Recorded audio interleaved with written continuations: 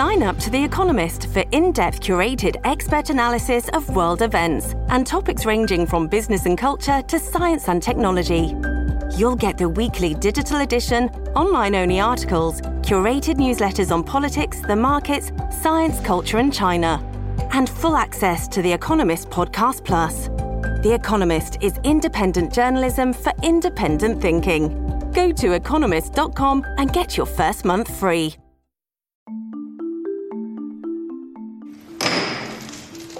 The Select Committee to investigate the January 6th attack on the United States Capitol will be in order. Mr. Ayers, when you entered the Capitol last year, did you believe that the election had been stolen? At that time, yeah. He told them to, quote, be there, we'll be wild, and they came. The president's entreaties became more urgent. He became more adamant that we weren't doing our job. After our last hearing, President Trump tried to call a witness in our investigation. Let me say one more time, we will take any effort to influence witness testimony very seriously. The January 6th hearings continue tomorrow. So far, the investigation into the causes of the riot at the U.S. Capitol has unearthed new information making clear former President Donald Trump's political team told him he lost the election, and his lawyers said they had no evidence of widespread fraud. Trump responded by inciting a mob to storm the Capitol.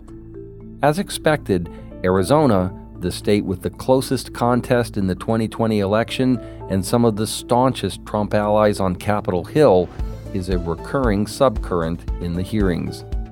Mr. Stirewalt, you were at the decision desk at Fox News on election night, and you called Arizona early for President Biden. How did you make that call? What you're waiting to see is, do the actual votes match up with the expectations in the poll? And let me tell you, our poll in Arizona was beautiful. Again, I join my colleagues in calling on Attorney General Barr to immediately let us know what he's doing. Victory or death!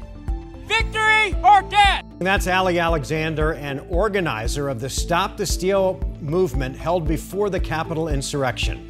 Alexander claimed that 3 Arizona lawmakers helped him plan the whole thing. Congressman Gosar has been the spirit animal of this movement. And there was also a contingent of Proud Boys that I hadn't met before from Arizona who appeared to wear these orange hats.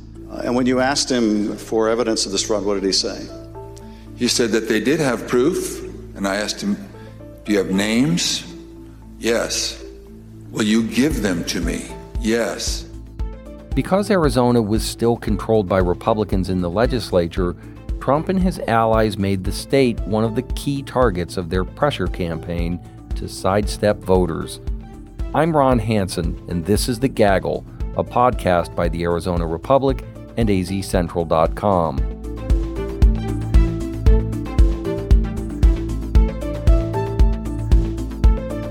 Each week, we bring you conversations with reporters, experts, and special guests on Arizona's political landscape. Today, I'm joined by my colleague, Richard Rellis, who has covered the extremist groups involved in the insurrection. Together, we're recapping how Arizona fits into the January 6th uprising. Richard, welcome back to The Gaggle. Thanks for having me. I've tried at least to talk to the extremist groups. The Proud Boys haven't been very forthcoming. They're not returning my emails or calls. I can't imagine why. Okay, let's go through what we do know chronologically. The hearings opened on June 9th, and there was an important detail about the Arizona Proud Boys that came out in that hearing. Tell us about that. The color orange was the important detail there, that there was discussion from some of the officers at the barricades that suddenly a group, they called them the Arizona group of Proud Boys. There was a documentary filmmaker as well who was following them and said that one group of Proud Boys was met by another group of Proud Boys from Arizona who were all wearing some kind of orange, either an orange hat, orange armband, and that when they got to the barricades, the officers discussed the situation getting darker, that suddenly now, instead of just a crowd kind of milling about and protesting, now they're attacking the officers. And the officer said during that first hearing, when you're the subject as a police officer of the crowd's ire, it's not going to go well. So we knew that there was no one that we can tell from that group of Proud Boys has faced charges, been arrested, anything. The closest is there was an Arizonan who told authorities after his arrest, I just happened to be around and I met some guys from Arizona who sort of unofficially made me a Proud Boy by giving me an orange wristband, so I walked with them. But we don't know who the other people were. And again, the Proud Boys have been around. They've been fixtures at the Capitol or at a Trump rally in their black and yellow shirts. They're unmistakable. But here, there was some of the testimony and some other evidence shows they made an effort to say, we're not going to dress like Proud Boys. We're going to try to go in like normies, like normal people, and not stand out. Is there anything about the change in tone that apparently happened in Washington that sounds like the Proud Boys that you have covered here in Arizona? What kind of attitude, what kind of interactions have they typically brought to public events like this in the political context? The political events that I've personally witnessed them at are ones in which they're celebrated by other attendees. They're at a Second Amendment rally, and everyone wants a photo with them. They're at a Trump rally, and people are happy to see them. Where it gets darker is if they show up at a Black Lives Matter protest. And I haven't personally witnessed that, but it appears it's a group from other people's reporting that enjoys some confrontation. So there was some New York Times analysis of video that said that it was members of the Proud Boys that sort of riled up the crowd with shouts through bullhorns, megaphones, and went up to the barricades and started instigating, starting confrontations with officers and getting people to rush the barricades. That the Proud Boys were the ones that took something that might have just been a nonviolent protest and took it to another level. Okay, so let's move to the next hearing. On June 13th, the investigation went into detail on how former President Trump and his inner circle began to panic after Fox News called Arizona for Joe Biden. That made it, I believe, the first state expected to flip from Trump's 2016 column over to Biden. What did the committee say about the Trump campaign's response to that? The folks who were in the room when it happened said that they started to make what was a sort of lovely evening and maybe a potential Trump victory. That's when people started realizing this may not go our way. And that's when Trump's mood went dark. There was discussion of a inebriated Rudy Giuliani wandering around. And the thought out of the committee hearing was, as soon as Fox called Arizona for Biden, which a lot of the other networks didn't do, the Associated Press didn't do. It was days until other people took it. That when that happened, it sort of put in motion, well, now how do we stop this? And if we can't get Fox to take back that call and make Arizona a toss-up again, well, now how do we stop what looks like a possible defeat? And the discussion at the hearing was, that was the moment when the plan started to get set in motion. Let's start doing whatever we can to not lose this. On June 21st, Arizona really went front and center with these hearings. That's when Arizona House Speaker Rusty Bowers, a Republican from Mesa, testified about the pressure campaign exerted on him. Then President Trump came on, and we initiated a conversation.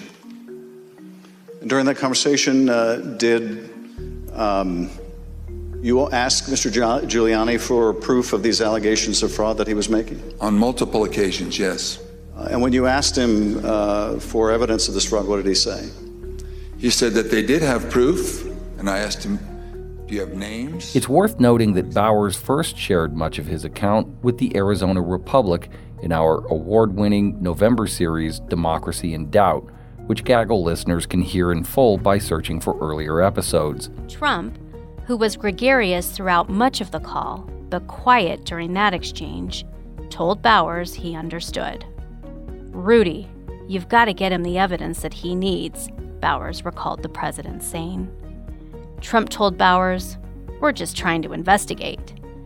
Giuliani repeatedly assured Bowers he would send the evidence to attorneys at the State House of Representatives. The evidence never arrived, Bowers told the Arizona Republic, but Fan proceeded with the ballot review Trump wanted. One important detail that came out at the hearing, though, was when Bowers said Rudy Giuliani told him, presumably on December 1st, 2020, they didn't have the evidence he had repeatedly assured Bowers they had. Richard, why is this so important? I think for the nation hearing this story, the idea that Bowers said, give me the evidence. I mean, and in your series, it was the same kind of quote. Tell me what's going on. And Trump saying, give him what he needs, Rudy. You need to give the man the evidence. I think for the nation to hear Rusty Bowers in his, he's a great interview. And if you his interview on the Gaggle, besides the Democracy in Doubt series, Rusty Bowers as a guest on the Gaggle was just as eloquent and plain spoken. And so for the nation to hear that man say, I was waiting for the evidence and it didn't come, I think that kind of was a story that people could latch onto, that they didn't have anything to show him. These hearings have been, by design, it seems, not the typical snoozer congressional hearings that we've all grown up with. They've had dramatic revelations, and each one seems to have ended with a cliffhanger. Rusty Bowers is clearly one of several breakout stars from these hearings. Talk about that personality, that person that has just been so magnetic for the nation as he has been in Arizona for a while now. Right. I mean, the former president talks about out of central casting, you bring people in. So here is a lawmaker who is very conservative, supported Trump, wanted Trump to win, and apparently even told a TV reporter he still might vote for Trump if he were to run again. But here he had the carriage and looked the part of this believable man who was not asking for much more than just evidence. And he was someone who, when he got a little shaken up, talking about his faith, talking about how he wouldn't go back on his oath, I think that's sort of the Mr. Smith goes to Washington kind of moment that people really gravitated to. It's still evidence, but it's still hearsay. But strong judicial quality evidence, anything that would say to me, you have a doubt, deny your oath, I will not do that. And on more than one occasion throughout all this, that has been brought up. And it is a tenet of my faith that the Constitution is divinely inspired, of my most basic foundational beliefs. And so for me to do that because somebody just asked me to is foreign to my very being. I will not do it.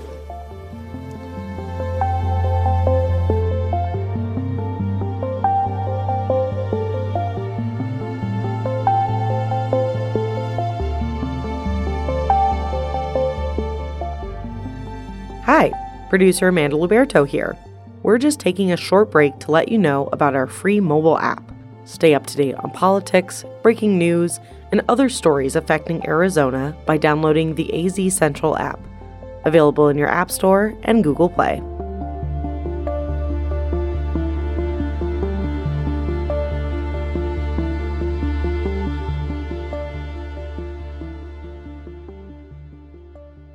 Well, and Ron, you've spent more time with Rusty Bowers than I have. I mean, what is it about him that you think that made the story of Rudy Giuliani going to the Capitol? Like, you've probably played that in your head, what that meeting must have been like. Yeah, we went through that meeting in some detail, trying to reconstruct what happened and who was there. And it was clear to us that this was something that had really kind of important overtones for the people who were there, Rusty Bowers in particular. Remember, this is a day after the hotel meeting led by Mark Fincham. that involved a parade of witnesses, including Rudy Giuliani and some of his cohorts. And while that one was on display, alleging all kinds of theories and claims that there was widespread fraud, the next day in private, in closed doors at the state Senate, this is when Rusty Bowers wanted to have something more substantive. This is where he's looking for, where's the beef? What do you really have? And so it was a sober meeting. It had a lot of attendees who were a mystery as to why they were even involved. And for Rusty Bowers to leave the meeting as he did, it was something that was striking, that this conservative Republican was left completely unmoved by everything he had heard, and it was a sign of things to come. It's worth noting that Senate President Karen Fann attended that meeting at the Senate chamber as well. She heard everything that Rusty Bowers heard, and of course they took very different courses of action afterward. Rusty Bowers would not entertain any further intimations of fraud. Karen Fann, by contrast, of course, launched the Senate-led probe of Maricopa County ballots. Okay, let's shift gears.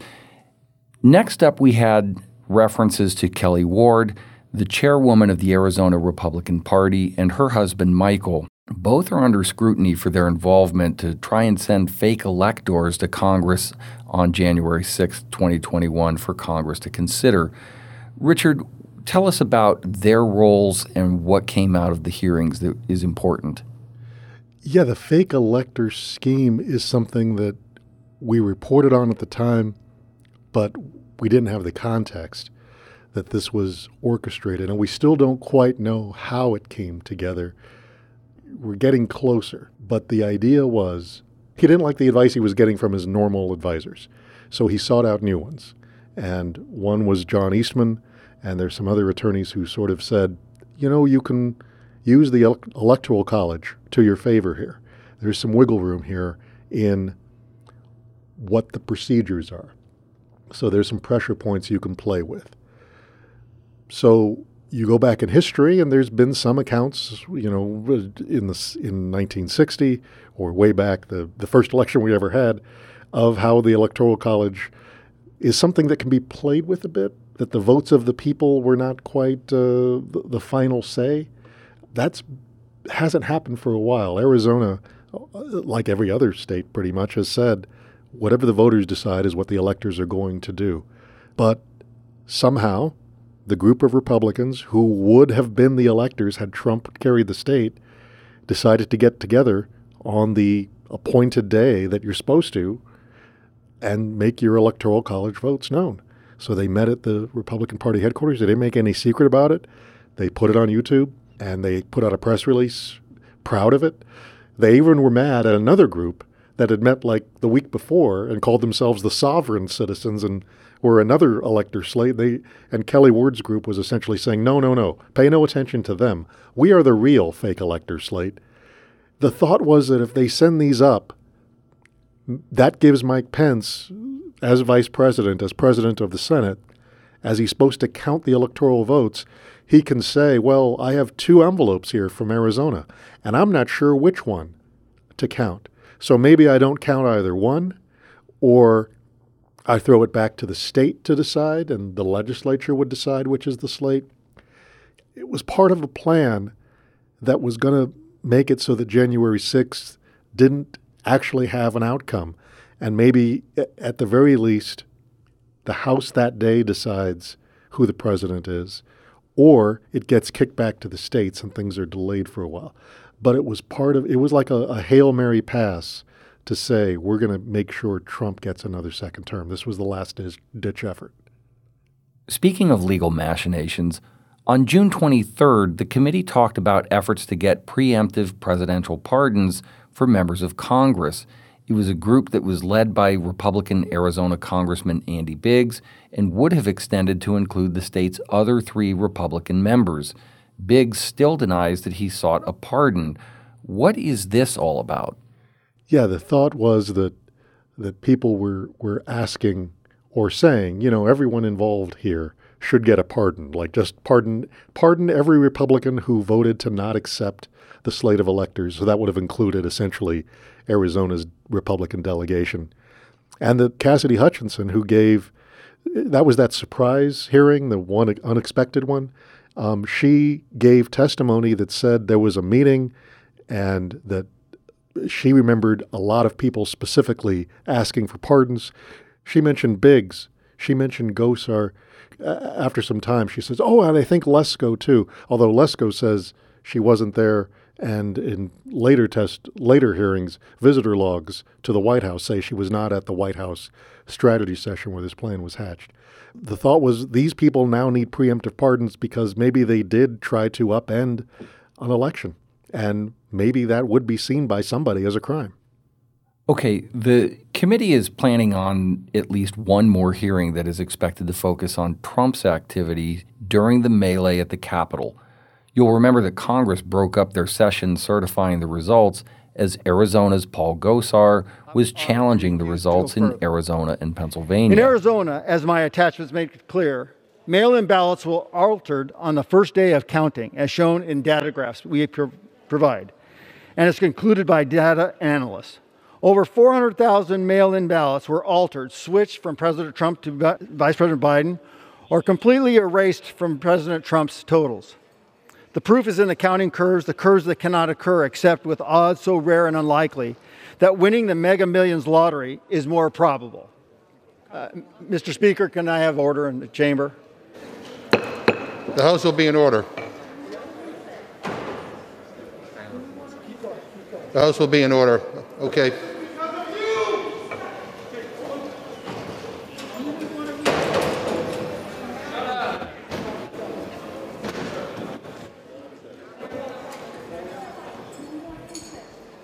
Gosar was a prominent backer of the Stop the Steal effort the committee detailed, but they didn't really get into his specific role. What should we make of that? Yeah, I don't know. Gosar has not come up in the hearing, although leading up to January 6th, he was a huge proponent of Stop the Steal. Gosar was outside the Maricopa County Elections Office with the protesters that included Jake Angeli, our QAnon shaman, who became the face of the rally, a bunch of Arizona patriot types. Alex Jones was out there. But Paul Gosar was there, and the leader of the Stop the Steal movement, Ali Alexander, has called him one of the main drivers of it. Spirit animal, I think, is the phrase used. Through, I guess, a quirk of the alphabet, Arizona was the first state that was on the list whose electors were going to be challenged. And it was Paul Gosar at the microphone when they had to cut it short and everyone had to scramble for safety. Okay, so we've talked about Biggs, we've talked about Gosar, and you mentioned Debbie Lesko. I want to ask you about her for just a moment. The committee mentioned that she told Republican leadership the day before the attack that many people were going to be upset when they discovered on January 6th that Trump would not be remaining in office. Lesko told the Republic essentially the same thing in an interview hours after the attack. She was also mentioned as having attended this December 21st strategy session with the White House, but the committee hasn't really drawn that line more formally in these latest hearings, and she has said all along she wasn't there. How does she come out of all of this at this point? The way they used that audio in that hearing was to say people knew there was a potential for violence. So here's Debbie Lesko on January 5 meeting with other Republicans and saying, what's the security measure in place? Because there's a lot of people out there, and when they find out that they can't overturn the election, they're going to be mad. She did kind of make a slight notion to Antifa, and that was probably reacting to the tenor of the room, where it's like, not only are there going to be Trump people here, but probably some left-wing activists will come rile up the crowd too, although there's really been no evidence that any Antifa involvement was here. But she did worry and expressed the worry. And the next day, on a phone call with the Arizona Republic, AZ Central, and the Gaggle, expressed the same kind of sentiment. Like, I was worried about what was going to happen. And I think that's what the committee was saying. the pieces were in place. People who were in power knew this had the potential to happen. And this this last hearing that we know is scheduled. There's probably going to be more after this. It's going to look at the beginning of the breach of the Capitol to when Trump finally told everyone to go home and what that 3-hour time span was like. We do know that, Jake Angerly, the QAnon shaman, there's video of him as soon as Trump sent a tweet saying, go home. As soon as Trump sent that message out, he was telling people, let's get out of here. Trump says to leave. That as soon as Trump did call people off, people went home. It's not like they said, no, we're staying here until you're elected. I think the committee's going to try to make the case, and video evidence backs this up, that Trump had the power at any time to stop this. And for some reason, he waited 3 hours to do so. Well, we are going to stop this at this point right now. Richard, thank you again for joining us. If our listeners want to stay on top of your work, where can they find you on Twitter? Twitter, I'm at Relis Writings, Ruelas Writings. Very good.